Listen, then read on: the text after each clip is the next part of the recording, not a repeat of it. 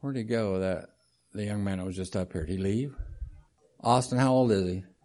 As he was up here, I thought about my first time as a teenager in my home church. I grew up in a little rural church in southern Indiana.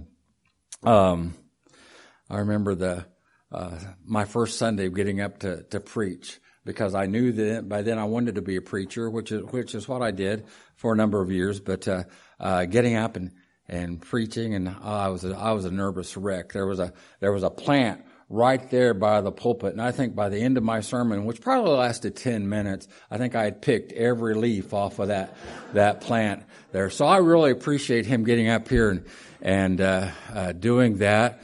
Before then, and back in those days, you had Sunday night church too, and Wednesday night church, so my parents didn't go, and somebody would always have to take me to church.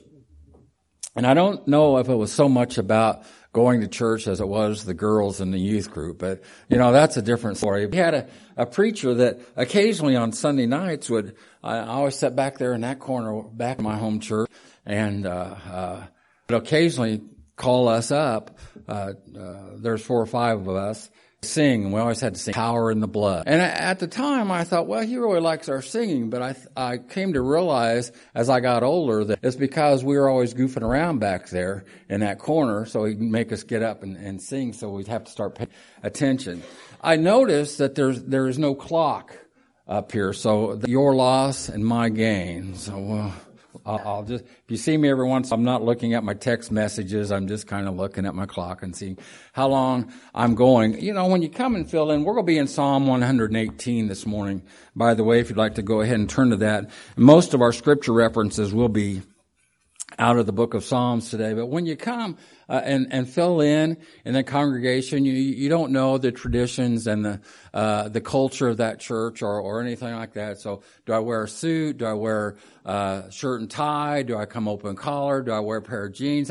How do I go? Because things are so different anymore. It used to be, just cut and dried. You wore a suit and that was just the way it is. And so I hope this is okay. I almost wore jeans. We go to we worship with the body of Christians today down on Berry Road, and we have services, and we have about 600 people.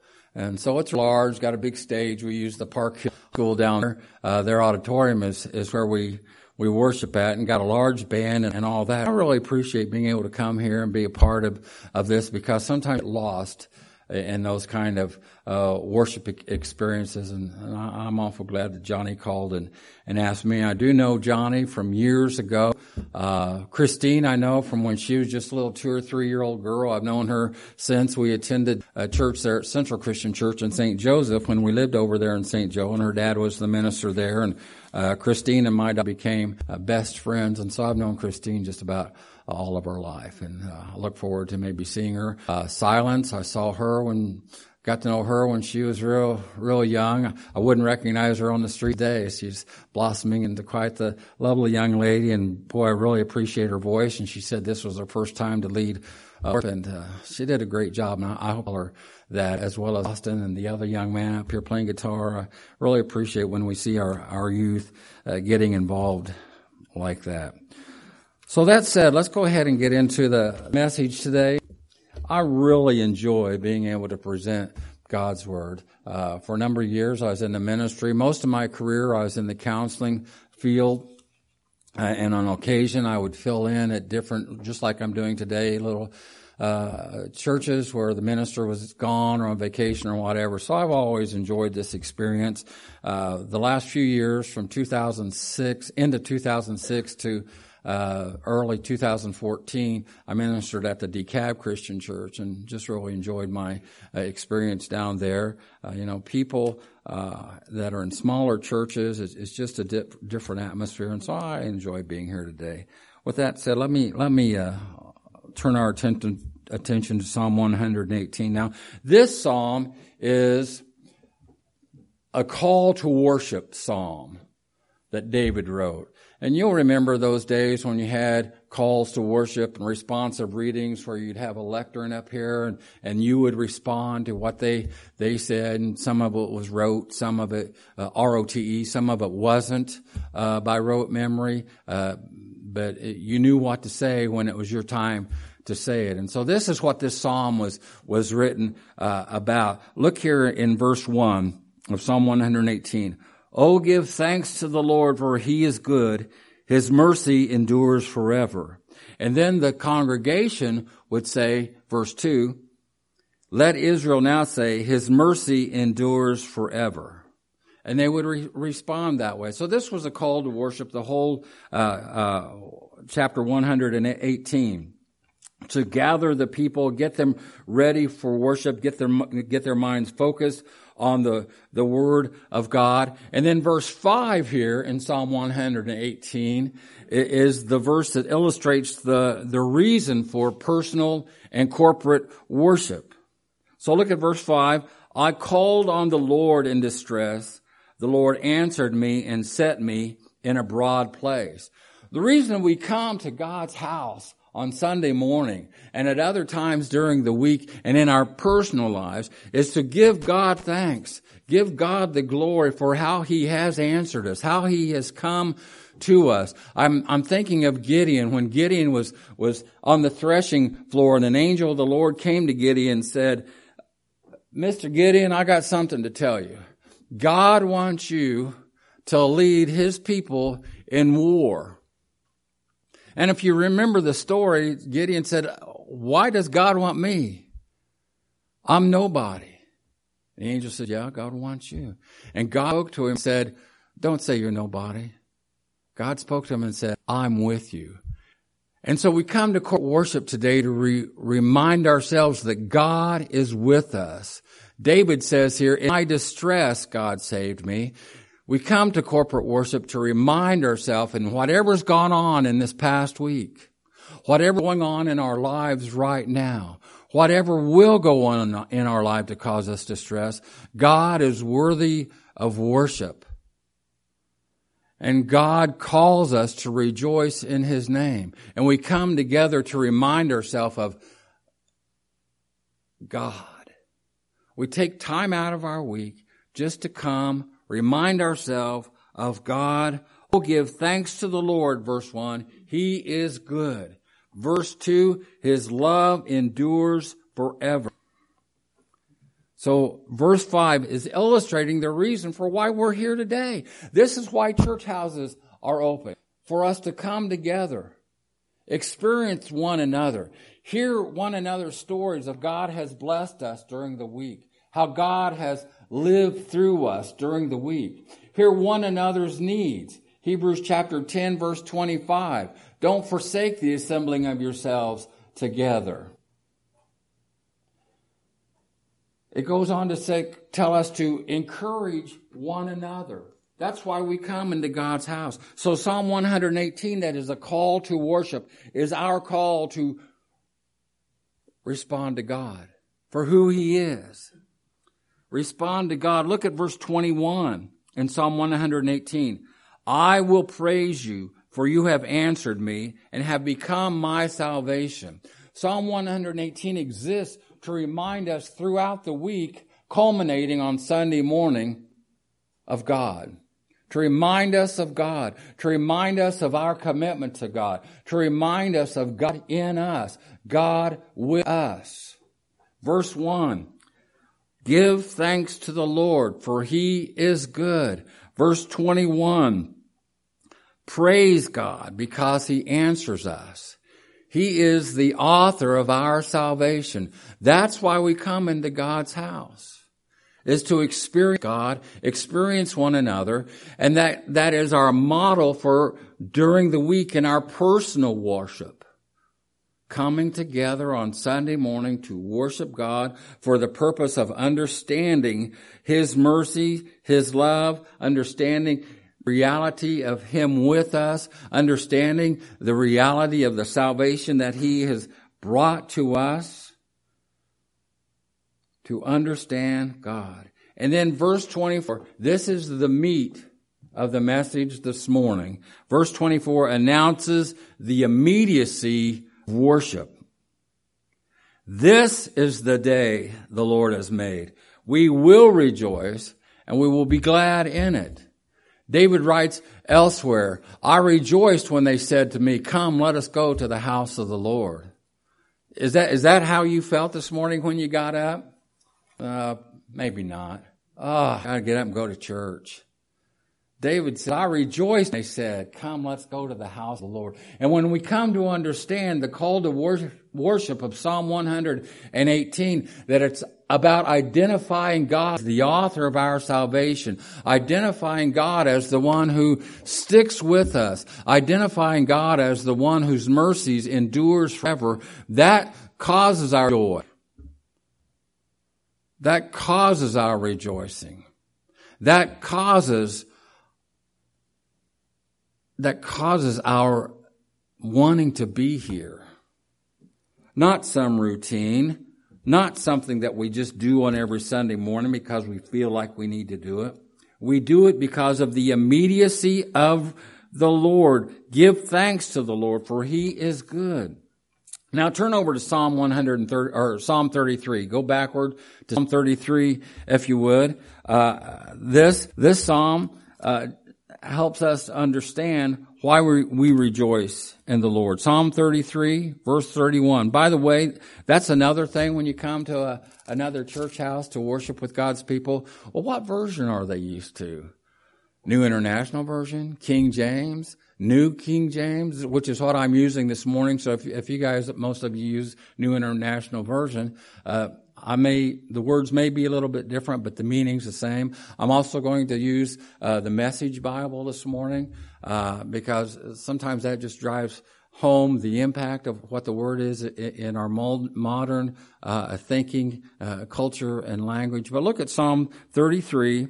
Rejoice in the Lord, O you righteous, for praise from the upright is beautiful. Rejoice in the Lord, O you righteous. Who can rejoice in the Lord but the righteous?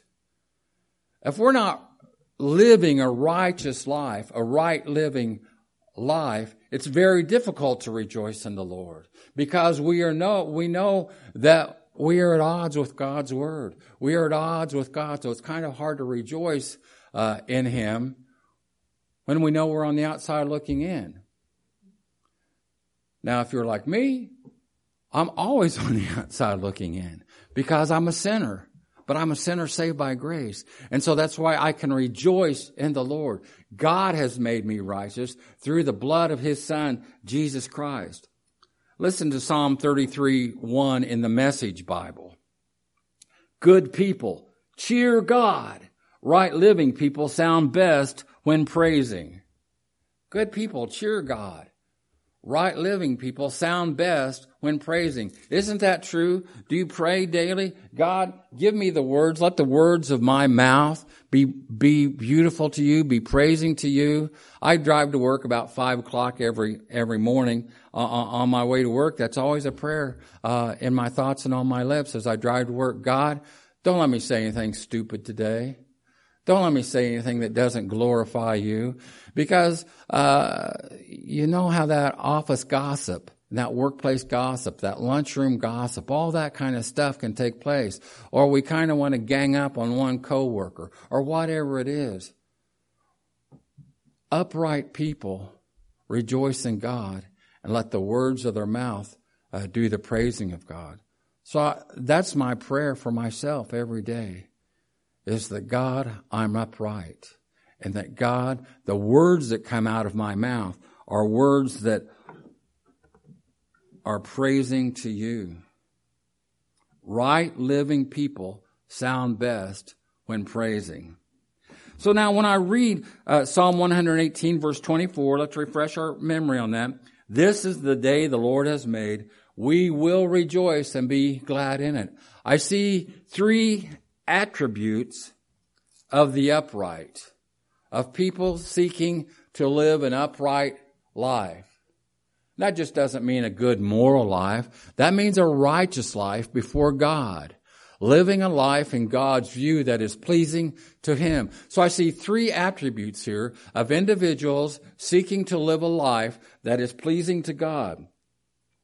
First of all, what I see here in this verse as a part of the larger context of chapter 118 is that the upright recognize the gift of this day. The upright recognize the gift of this day. God is the creator and the originator of today. God says, don't obsess over yesterday. Yesterday is gone. God says, don't worry about tomorrow. God tells us to live in the now because that's where He guides us. That's where He leads us. Because when we obsess with the mistakes that we made yesterday, we can't rejoice in God. When we obsess about what's going to happen tomorrow, we can't rejoice in God. But when we focus on God today and Him in our life, the mercies of God, the salvation of God, it guides us into upright thinking, recognizing that the gift of this day is from God the Creator. Turn back with me, if you would, to the first Psalm. Psalm chapter 1. The upright who recognize the gift of the day meditate on the things of God. Psalm chapter 1, the psalmist is telling us about what the righteous person, the behavior of the righteous person. The person who seeks to live an upright life, David says, his delight is in the law of the Lord, and in His law he meditates day and night, thinking about the things of God. A person seeking to rejoice in this day that the Lord has made meditates on the laws of God. Now, sometimes we can think of the law of God as being restrictive. But Jesus says, you know what? I've come to give life, and I've come to give it fully. I've come to give it abundantly. He said, I didn't come to abolish the law, but through the law you'd be set free. You see, the law is good for us. Some people want to call it restrictive. Some people want to say that it's too binding. But when we look in the context of God's Word, when we meditate in the context of God's Word, we see that His Word teaches us upright living, right living, and the ways to be able to rejoice in this day. I work with about 150 other people, mostly guys, and I'm out on a production floor now, and I've never been in that environment before, but I am now, and it just breaks my heart to see what I see. You know, when you're in a suit and tie job most of your life, and you're in administration in an office like I've been, whether in the ministry or in the upper levels of management and mental health, although you see a lot of pain and hurt and suffering, I've seen in the last 2 years a whole new world that's opened my eyes, and I see the pain out there. And yet people that don't realize they're in pain. Just like Austin prayed this morning. He prayed, you know, God, there are some people that don't even know the healing that they need. And I see that. And there's some other Christian men that we get together with at work, and we talk about the things of God. And we pray for these people that we work with, that their life is just, it's about nothing. They're consumed with their nothingness. And they can't rejoice in the things of God, or they won't rejoice in the things of God. You pray for people too. Pray for people that their eyes would be open. Some people view me as being, although I don't preach at work, don't carry a big Bible or anything like that, they actually pity me because they believe that I'm bound up in all these laws. And I'm trying to teach them there's freedom. There's freedom in Christ. Rejoice in this day. Let your heart be glad in it. So upright people recognize the gift of this day. Psalm 119, verse 27. Psalm 119, verse 27. If you want to turn to that, you can. I'll go ahead and read it. Make me understand the way of your precepts, so I shall meditate on your wonderful works. The upright who recognize the gift of the day seek God's leading. Look what the psalmist writes here. Make me understand the way of your precepts, seeking God's leading. Why? So I shall meditate on your wonderful works. Make me understand the way of your precepts. So the upright recognize the gift of this day by meditating on God and the things of God. Secondly, the second thing attribute that I see here in verse 24 is that the upright who rejoice seek to discover what rejoicing involves. Again, verse 24, rejoice in the Lord. Okay. Rejoice in the Lord. This is the day the Lord has made. We will rejoice and be glad in it. The upright who rejoice seek to discover what rejoicing involves. Now, some of my psychologist backgrounds are going to come out here. Seeking to rejoice, what does that mean culturally, emotionally, socially? Look at chapter 117. This is the shortest of all the Psalms, but it has a great impact. Praise the Lord, all you Gentiles. Laud him, all you peoples. For his merciful kindness is great toward us, and the truth of the Lord endures forever. Praise the Lord. The upright who rejoice seek to find out, what does it mean to rejoice culturally, emotionally, and socially? In the Message Bible, Psalm 117 reads this way. Praise God, everybody. His love has taken over our lives.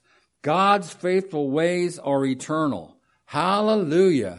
Praise God, everybody. His love has taken over our lives. Praise God, everybody. His love has taken over all of our lives. So to rejoice is to discover what it involves. What does it mean for God to take over our lives culturally, emotionally, socially? What does it mean for God to have taken over our lives completely? We recognize that God's ways are the right ways. God's ways are eternal. God is faithful in all of his ways. Look at verse 8 of chapter 118 again. You're right, should be right there on the same page. It is better to trust in the Lord than to put confidence in man. So what does that mean to rejoice in God, recognize this day, recognize the purpose of the day, culturally, emotionally, socially, is everything we do is structured around God. What is God's purpose for my life? What is God's meaning for my life? How does God lead me in this? Praise God, everybody. His love has taken over our lives. When we see, as ones who rejoice in this day, rejoicing because God is the originator and creator of it, when we see that God has given us this day, then we see it from a different perspective. We see everything through God's lens, through how God wants us to live, how God wants us to lead, how God wants us to love. Because God's ways are faithful. We read here, his mercy is great toward us, that his love endures forever. So the attribute of the upright, the attribute of those who seek for right living before God, understand they're filled with God. Understand that viewpoint, their worldview is different than that person whose life is not filled with God. The third thing that we see here is the upright are glad in the day. Now look at Psalm 16. Turn all the way back. You got to go back about 100 chapters from where you're at. Psalm 16, and we see that gladness of heart is following God. I will be glad in it. Psalm 16, verses 8 and 9. I have set the Lord always before me, because he is at my right hand. I shall not be moved. Therefore my heart is glad, and my glory rejoices. My flesh also will rest in hope. So the first thing, recognize the gift of the day. Rejoice in discovering God's leading. Rejoice in what following God, the love of God filling our life, what that means culturally, emotionally, socially. And then finally, the upright, glad in the day. It doesn't matter what the weather's like out there. It doesn't matter what's going on out there. We are filled with gladness of heart. Why? Verse 8, because we set the Lord always before us. Now that doesn't mean we're always happy. That doesn't mean that we're naive. That doesn't mean that things always go right for us. As a matter of fact, I just want to take time right now and ask somebody in this room today to stand up and tell me that every day in your life has gone right. Be the first one. Then others will follow. Yeah, I didn't think so. But you know, as Christians, that when we follow the leading of the Lord, we can still rejoice. We're not always happy.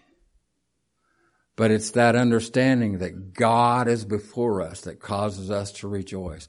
I think about Christians in other parts of the world today that are being beheaded, that are being tortured, that are having their children killed right in front of their eyes if they don't renounce Christ. And yet they can still rejoice. You see, our American Christianity is one that it's all about prospering as Christians. It's all about getting more as Christians. When I open up God's Word, and I don't see that at all in there. Jesus says, take up your cross and follow me. You know, the birds of the air have nests, and the foxes have holes in the ground, but the Son of Man has no place to lay his head. Jesus calls us to a life of sacrifice. Jesus calls us to a life of full commitment. That causes us to rejoice in the day because we're able to let go of the burdens that hold others back. I have set the Lord always before me because he is at my right hand. So what does gladness of heart look like? We reflect that externally from what is internal. Finally, turn to Matthew chapter 28, verses 19, 20, and you all know this by heart, but we're going to turn to it anyway. Matthew 28, 19 and 20, last chapter of Matthew. All authority has been given to me in heaven and on earth. This is Jesus speaking. Go therefore, make disciples of all nations, baptizing them in the name of the Father and of the Son and of the Holy Spirit, teaching them to observe all things that I have commanded you. And lo, I'm with you always, even to the end of the age. God stoops down to us in our weakness. Lo, I'm with you always, even to the end of the age. God stoops down. Matthew 28, 19 and 20 teaches us to articulate and then demonstrate the gospel.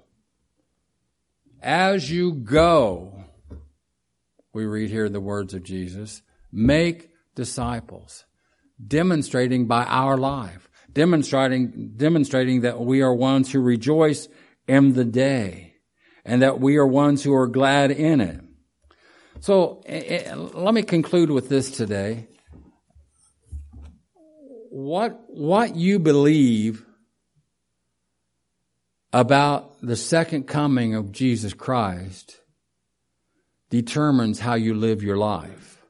If you believe that Jesus is coming again, you'll live your life as one focused on that, caring about those who don't have Christ, living your life in the way that Christ has instructed us to make disciples, teaching them to observe all things. If we believe that Jesus is coming again, we will be about that business.